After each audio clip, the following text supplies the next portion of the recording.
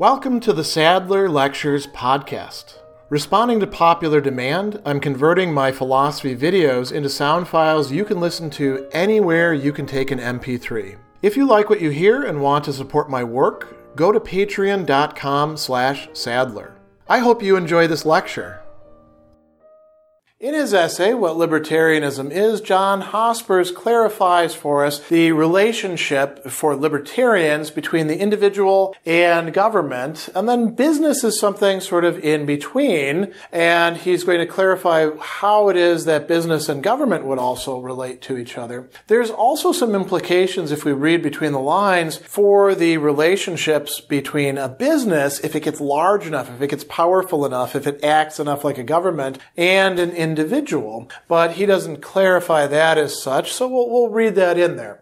Hospers begins by telling us the standard libertarian position that the best government is one that is small and that stays within, if we want to use a contemporary term, stays within its lane. What is the purpose of a government? He says that the proper role of a government is to protect the rights of the citizens, protect citizens against aggression by other individuals. Notice that he says citizens, so he's not saying the role of the government is to protect everybody in the world. No, it's just to protect those who belong within its borders, right? Or members outside of its borders in some other place against violations of their rights. And the rights for the libertarians that matter are life, liberty, and property. So he says the function of government is to take a responsibility off of our shoulders. What's the responsibility? Well, it would be rather inefficient for us to try to protect all of our rights on our own.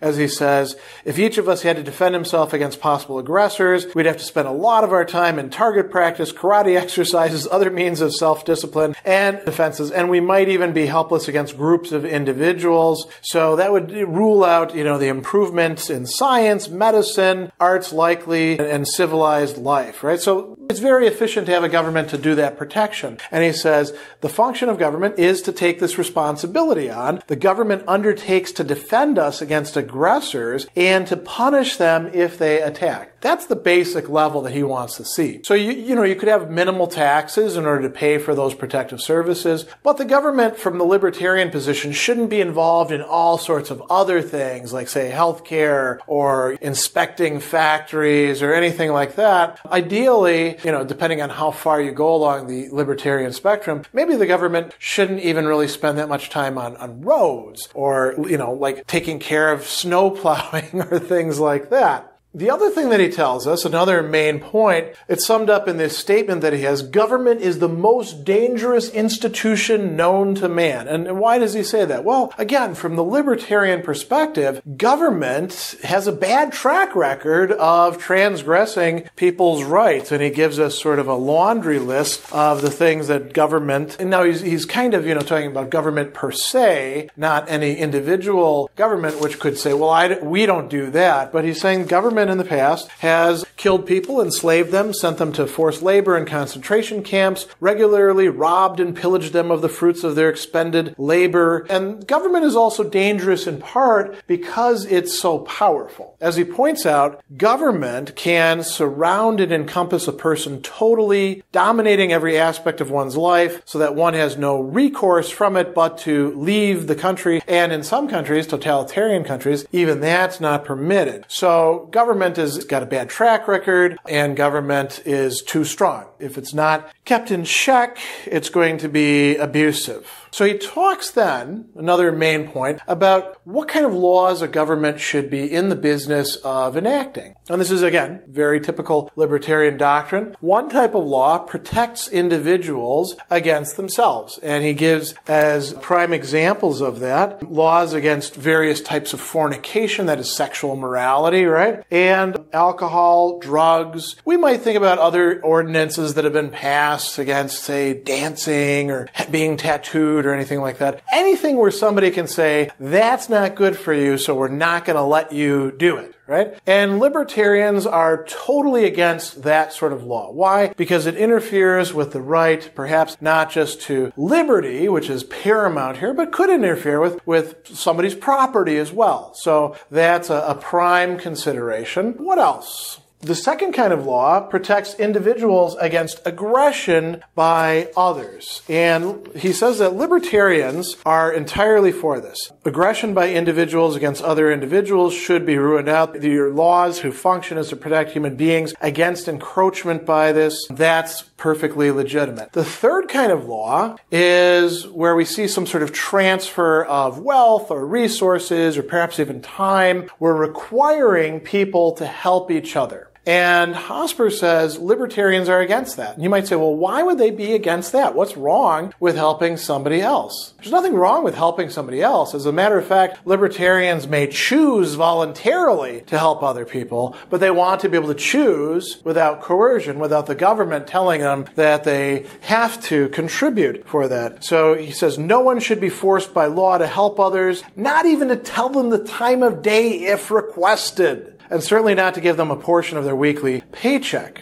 He goes on and he talks about rights, and he says many people claim virtually everything that one needs or desires as one's right. So you may say you have a right to a job, the right to free medical care, the right to free food and clothing, to a decent home, and so on. And then the question is, well, whose expense does this come at? If it's coming at anybody's expense who didn't voluntarily contribute that, like say in a charity, then from the libertarian perspective, it's illegitimate. But this is what government spends a lot of its time and resources doing. So he says, if you have a right to a job, who has to supply it? Does an employer supply it even if he doesn't want to hire you? What if you're unemployable or incurably lazy? If you say the government must supply it, does that mean that a job must be created which no employer needs done and you must be kept in it regardless of how much or little you work? If an employer is forced to supply it at his expense, even if he doesn't need you, isn't he being enslaved? Isn't aggression being carried out against him? And he does a similar examination of medical care, of other things as well. And this leads him to a fourth point having to do with the relationship between libertarianism,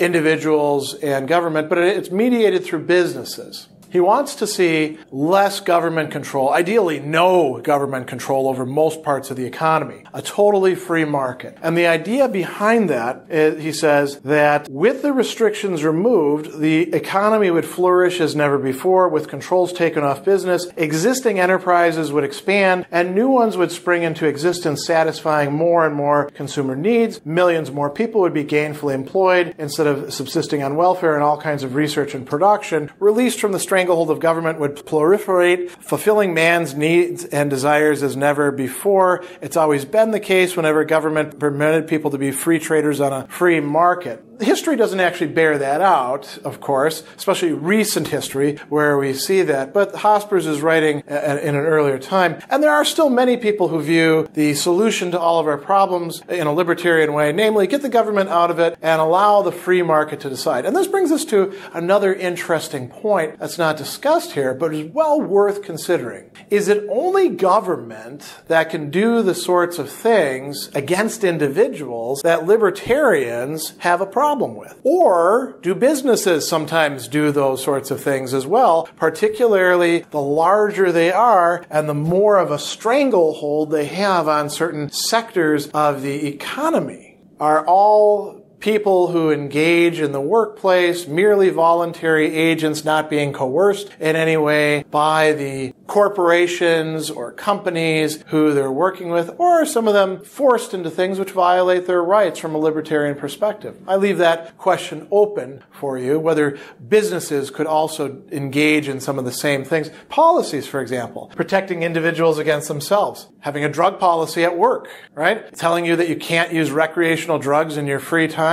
Maybe that's acting like a government from a libertarian perspective. So I leave that for you to think about in light of Hospers' article. Special thanks to all of my Patreon supporters for making this podcast possible. You can find me on Twitter at Philosopher70, on YouTube at the Gregory B. Sadler channel, and on Facebook on the Gregory B. Sadler page. Once again, to support my work, go to patreon.com/Sadler. Above all, Keep studying these great philosophical works.